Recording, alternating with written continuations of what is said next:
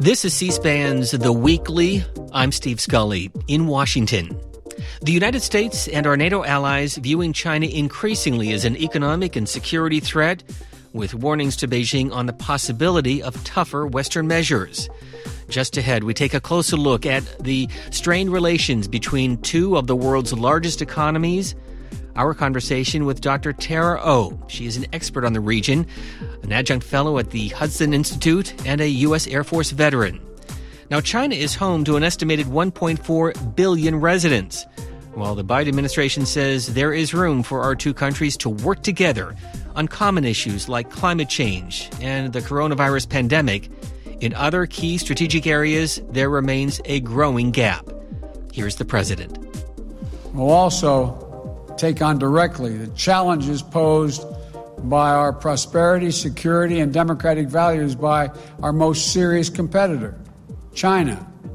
We'll confront China's economic abuses, counter its aggressive, coercive action to push back on China's attack on human rights, intellectual property, and global governance. But we are ready to work with Beijing when it's in America's interest to do so. And there is another trouble spot in Asia for President Biden. It came up in his recent news conference. That's North Korea's ongoing nuclear missile development, a series of short-range tests being viewed as a direct challenge to the United States. Tara Oh also commented on another ongoing question, whether North and South Korea will ever be unified. I used to say that, yes, I see unified Korea at some point, maybe in my lifetime. But that's when I used to think that a unified Korea would look more like South Korea, liberal democracy, market economy, capitalism, where people have freedom and prosperity. And I think that's what most people think when we talk about unified Korea. But as I mentioned earlier, North Korea's goal is to unify Korea under its system of human rights violations and no individual freedom.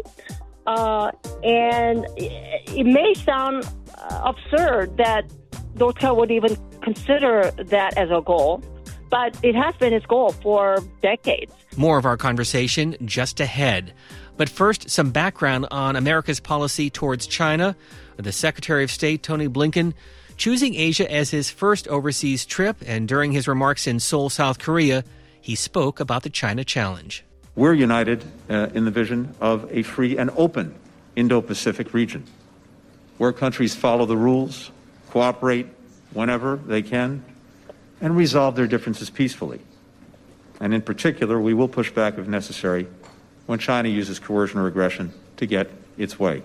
That from Secretary of State Tony Blinken. He was in South Korea earlier in March, and joining us on the phone is Dr. Tara Oh. She is an adjunct fellow at the Hudson Institute. Let me begin with the state of relations between the U.S. and China in particular. How would you assess them? Well, I think we have been talking about China being a rising power, but I think it's gone beyond that. China is actually challenging U.S. power and the global order that we have. And so obviously it's going to be, I would say, more confrontational. And that's what we have seen in the past, in not just in national security realm, but also in economic realm as well. Why more confrontational? What's the reasoning behind that? Well, U.S. is an established power, and China is trying to replace the United States. It's what, if you look at China's goal, China driven by the one party, Chinese Communist Party, their goal is not just existing side by side with the United States, but it really wants to dominate. And it has shown itself that that's what it wants to do. Starting out with the region, of course, in South China Sea, where they built the military base on the island, and the way it deals with its neighbors, such as South Korea and other countries, when they don't do things that China likes. So that's what we have seen. I think even recently, as the meeting in Alaska, China sort of began with a long diatribe, and it really went beyond the diplomatic protocol. They were supposed to talk for 2 minutes each, and it went way beyond that. And you sort of have to ask yourself, why are they making their messages so clear? To the point regarding the military confrontation or potential confrontations between the U.S., our allies, and China, this is what Defense Secretary Lloyd Austin said also in South Korea. China is a pacing challenge for the Department of Defense. And we know that competing in today's shifting global dynamics can only be done through the spirit of teamwork and cooperation. So what do Americans need to know about that threat? How real is it? It is very real. China's threat is very real. He mentioned the word cooperation and teamwork. China mentions the word cooperation as well, but when China mentions the word cooperation, it really means getting its way. It often says, well, U.S. needs to cooperate with us. Well, that doesn't necessarily mean that they're going to give up any portion of what they want to do. They want the United States to basically follow and accede to Chinese demands. So I think we have to be very careful about interpreting the word. When we use the word, we mean one thing. When they use it, it means something else. And we have to be mindful of that. And it's actually called terminology confusion tactics. And China has been very adept in using that. So what does that tell you about the leadership of China, their goals, the end games that they may have? Their goals, at least one of them, has always been for the Chinese Communist Party to dominate. And, of course, it dominates within China itself, within the state of China. But it wants to expand that beyond its borders. And we've seen that because they have what's called United Front Tactics Department. And basically their goal is to try to influence other countries around the world, but in a basically more subversive way.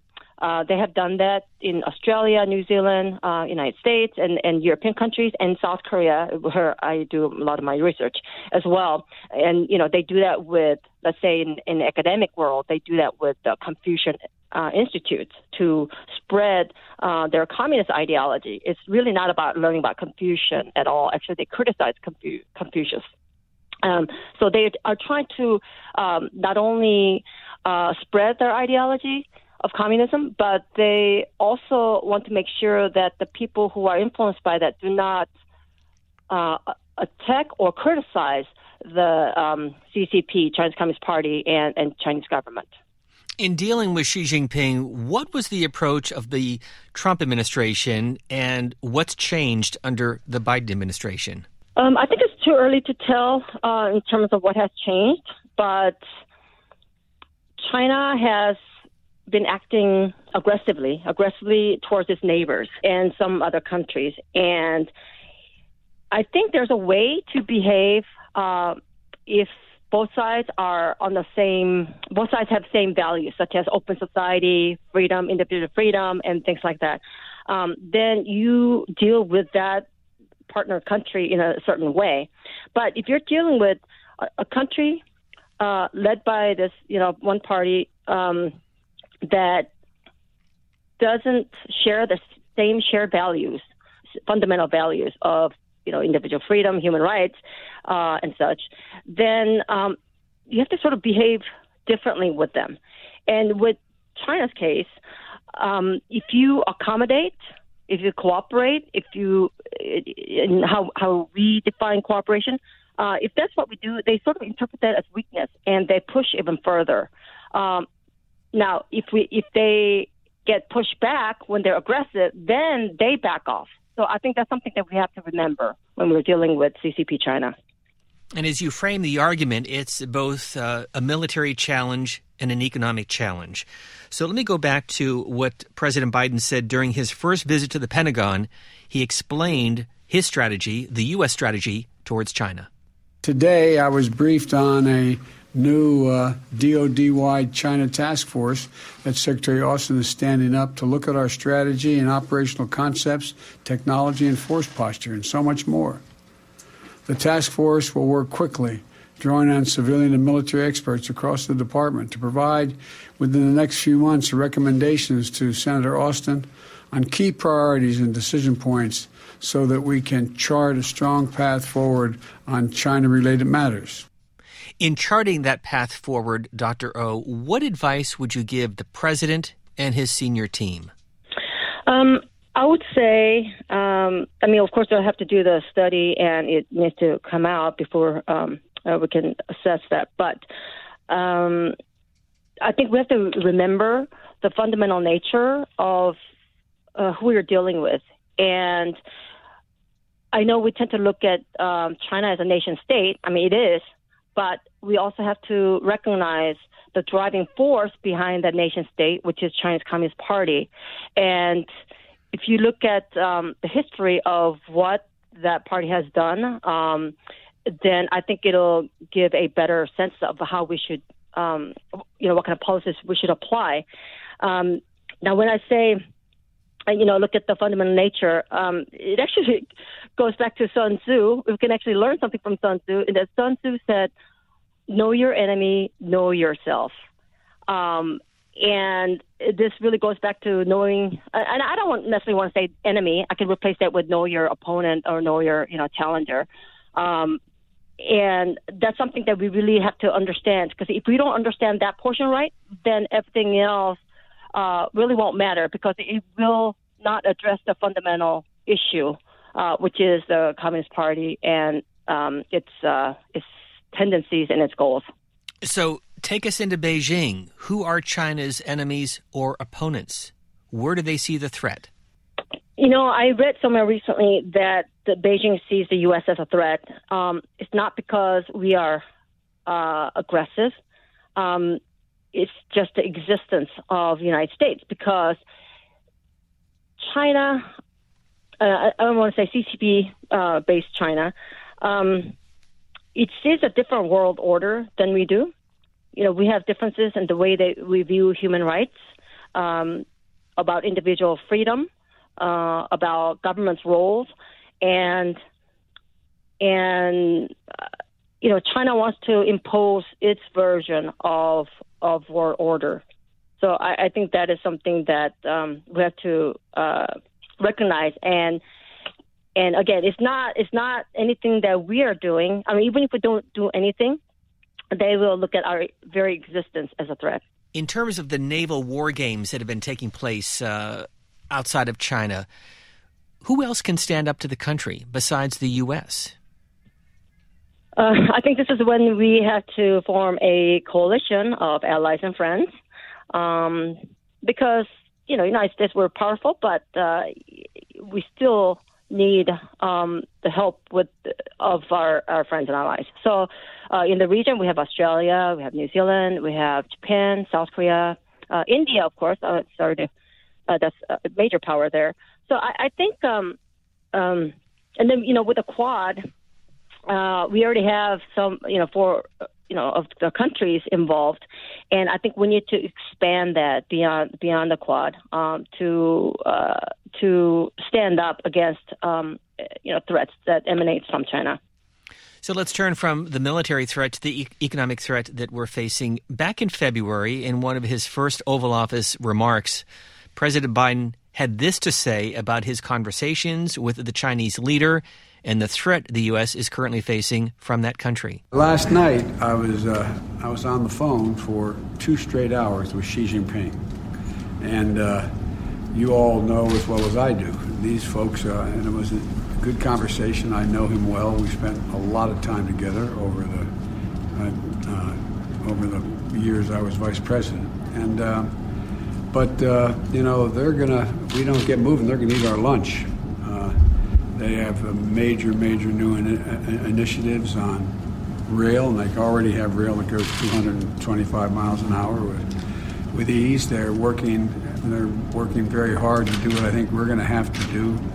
And I think the automobile industry is already there, and so is labor. They're working very hard to try to move in a position where they end up being the source of a new way in which to power automobiles, which they're going to invest a lot of money. They're investing billions of dollars in dealing with a whole range of issues that relate to transportation, the environment, and a whole range of other things. So we just have to step up. That from President Biden in February in the Oval Office. And Dr. Taro, this comes after the president and Congress passing a nearly $2 trillion COVID relief bill and word of an infrastructure plan that could total as much as $3 trillion. More details on that expected to come as late as May or early June. But as you hear that from the president, what does the U.S. need to do? And the other question is, how do we pay for it? Because we have so much debt. We're so reliant on China. How do we pay for it? I think that's a very good question, and that is a question that has not been answered. So I think we need to have a public discussion about that issue first before any bills are passed. But let me go back to the economic challenges of China. I know that, last year and the year before, Huawei was singled out as an example of the danger to the United States national security as well as on the economic front, because China uses technology to place backdoor on various equipment, communications infrastructure and equipment to basically get our data, get our information. And I think that's one of the areas that we have to keep up and not relent, because it has not, just because the administration changed doesn't mean that the threat has changed. And let me get more specific on this, because since I focus on China, Huawei is involved in 5G technology around the globe. And we have encouraged our allies and friends to not use Huawei equipment for 5G infrastructure. Now, let me talk about Samsung. Samsung is the 16th largest company in the world. And, of course, a lot of us have Samsung phones and such. Samsung actually has the largest number of 5G patents in the world. Now, certain policies within South Korea right now has put Samsung in a very dangerous situation in which China potentially could have a big voting rights, buy up the stocks and have voting rights management decisions. And if that happens, Samsung's advanced technology can be transferred over to Huawei, because not just Huawei, but to China. And that's very dangerous because right now, China doesn't have those advanced chip manufacturing capability. But if they get a hold of Samsung's technology, which they have in the past, then it really could pose even greater threat, because it'll have this advanced technology that it needs, but it doesn't have. So that's something that we have to work with our allies to make sure that something like that doesn't occur. And that's exactly the issue that came up during her confirmation hearing as the new Commerce Secretary, Gina Raimondo, the former Rhode Island governor. And this line of questioning from Texas Senator Ted Cruz. Well, as you noted, the Department of Commerce maintains the entity list, which is foreign parties that engage in activities contrary to U.S. national security. And in 2019, I led an effort to add to that list companies the Chinese Communist Party has used to carry out their surveillance campaigns of Uyghurs and other oppressive activities. And I introduced legislation mandating that some of those companies be listed, the Tiananmen Act. And in the fall of 2019 and in 2020, the Trump administration did so, adding batches of Chinese technology companies to the entities list. Can you commit, if confirmed, that those companies will remain on the BIS entities list? I will commit to working with you on that, and I certainly agree with you that the entities list is a powerful tool in the Commerce Secretary's toolkit to shore up American national security. Well, let me ask about Huawei in particular. Can you commit that Huawei will remain on the list? I will commit that once, should I be confirmed and I am there, I will review the policy, consult with you, consult with industry, consult with our allies, and make an assessment as to what's best for American national and economic security. Well, I will say there's chatter in Washington that the Biden administration is contemplating going easy on China and removing companies from the entities list. I certainly hope that does not happen, because I think that would be profoundly contrary to the national security interest of the United States. That from Senator Ted Cruz in the confirmation hearing of the Commerce Secretary. So cut through all of that and explain what's going on. Well, I also hope that the entity list is not shortened, and I hope that Huawei does not come off that list, because there are plenty of evidence, plenty of reports about its danger, its threat to our national security. Of course, our national security, and as well as our allies and friends. So I think, and with all the cyber threats and cyber theft of information, we really need to give this a high priority and not back down when it comes to the entity list. But it really goes back to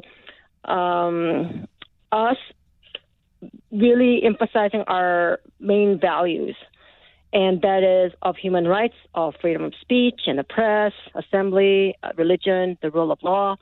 These are the values that we need to stand up for.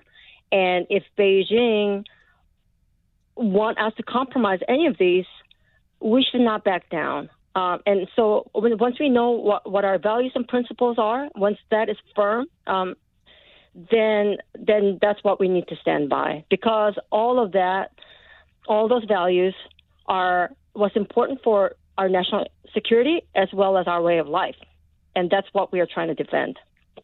One final question regarding China, because then I want to turn to your expertise regarding North Korea. But a lot of debate in terms of whether or not the West should participate in the Olympic Games scheduled for Beijing in the summer of next year. Should we? Yeah, so I think that's something that we need to take into consideration. I know that there are various tools, multiple tools at government's disposal, and that is one of them. Hopefully we can find some other tools to use. But what we need to emphasize in the end is to stand up for the values that we treasure. And when it comes to human rights abuses towards Uyghurs and also Tibet as well, and Tibetans in Tibet, we really need to stand up for the voices that cannot be heard. We are talking with Dr. Tara Oh. She is also the author of the book, The Collapse of North Korea, Challenges, Planning, and Geopolitics of Unification. I want to go back to March of 2017. He is now the Secretary of State, but then he was former Deputy Secretary of State, leaving the Obama administration and speaking at Johns Hopkins University. This is what Tony Blinken said in March of 2017 about Kim Jong-un and North Korea. As we looked at this, we did not find a quick military fix to the challenge posed by North Korea. As many of you know, North Korea's nuclear missile complex is concealed underground, inside mountains, sometimes in places unknown to our intelligence. Meanwhile, one area where the country is making rapid progress is with mobile missiles powered by solid fuel that can be hidden, rolled out, and prepared for launch within a matter of minutes. Even if we had an effective preemptive strike capacity, the consequences of using it could be prohibitive. Pyongyang possesses thousands of artillery pieces, rockets, just 30 miles from Seoul. One retaliatory salvo could decimate South Korea's capital. So, where does that leave us? Ultimately, it leaves us with some kind of negotiated settlement that, at least in my judgment, first freezes and then rolls back North Korea's nuclear program with inspectors to carefully scrutinize compliance, much as we did with Iran. That from 4 years ago, and Dr. Tara Oh, he is now the Secretary of State. So what challenges does he face, do we face, from North Korea? Well, North Korea's challenge has remained rather consistent. Of course, nuclear component was added later on. And, he did focus on the danger of not only not knowing about all the nuclear complexes, he has many, but about the mobile missiles. That is a relatively new threat because of the reduced time that we have.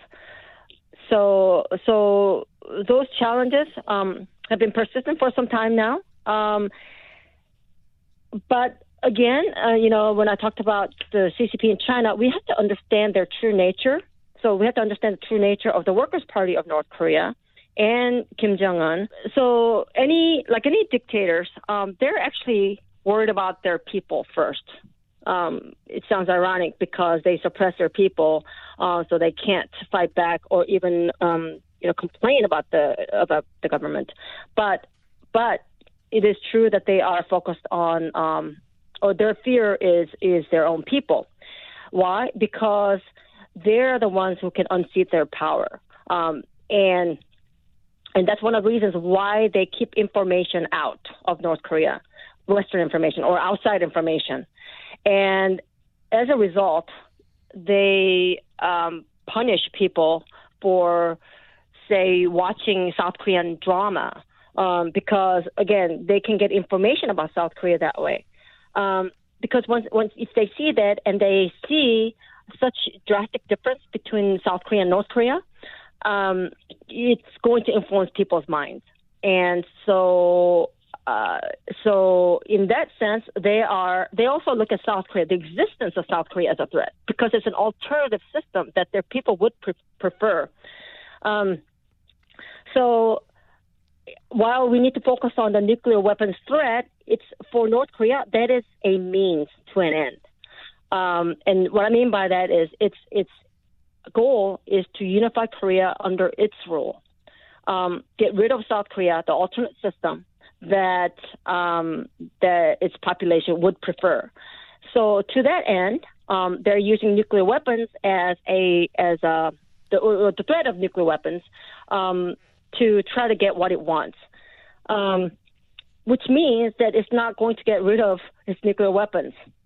I know that we've had a lot of denuclearization talks, but even with that, North Korea talked about, or actually, I don't want to say North Korea, but it was actually South Korean government sort of, came to the United States and said North Korea is committed to denuclearization of Korean Peninsula.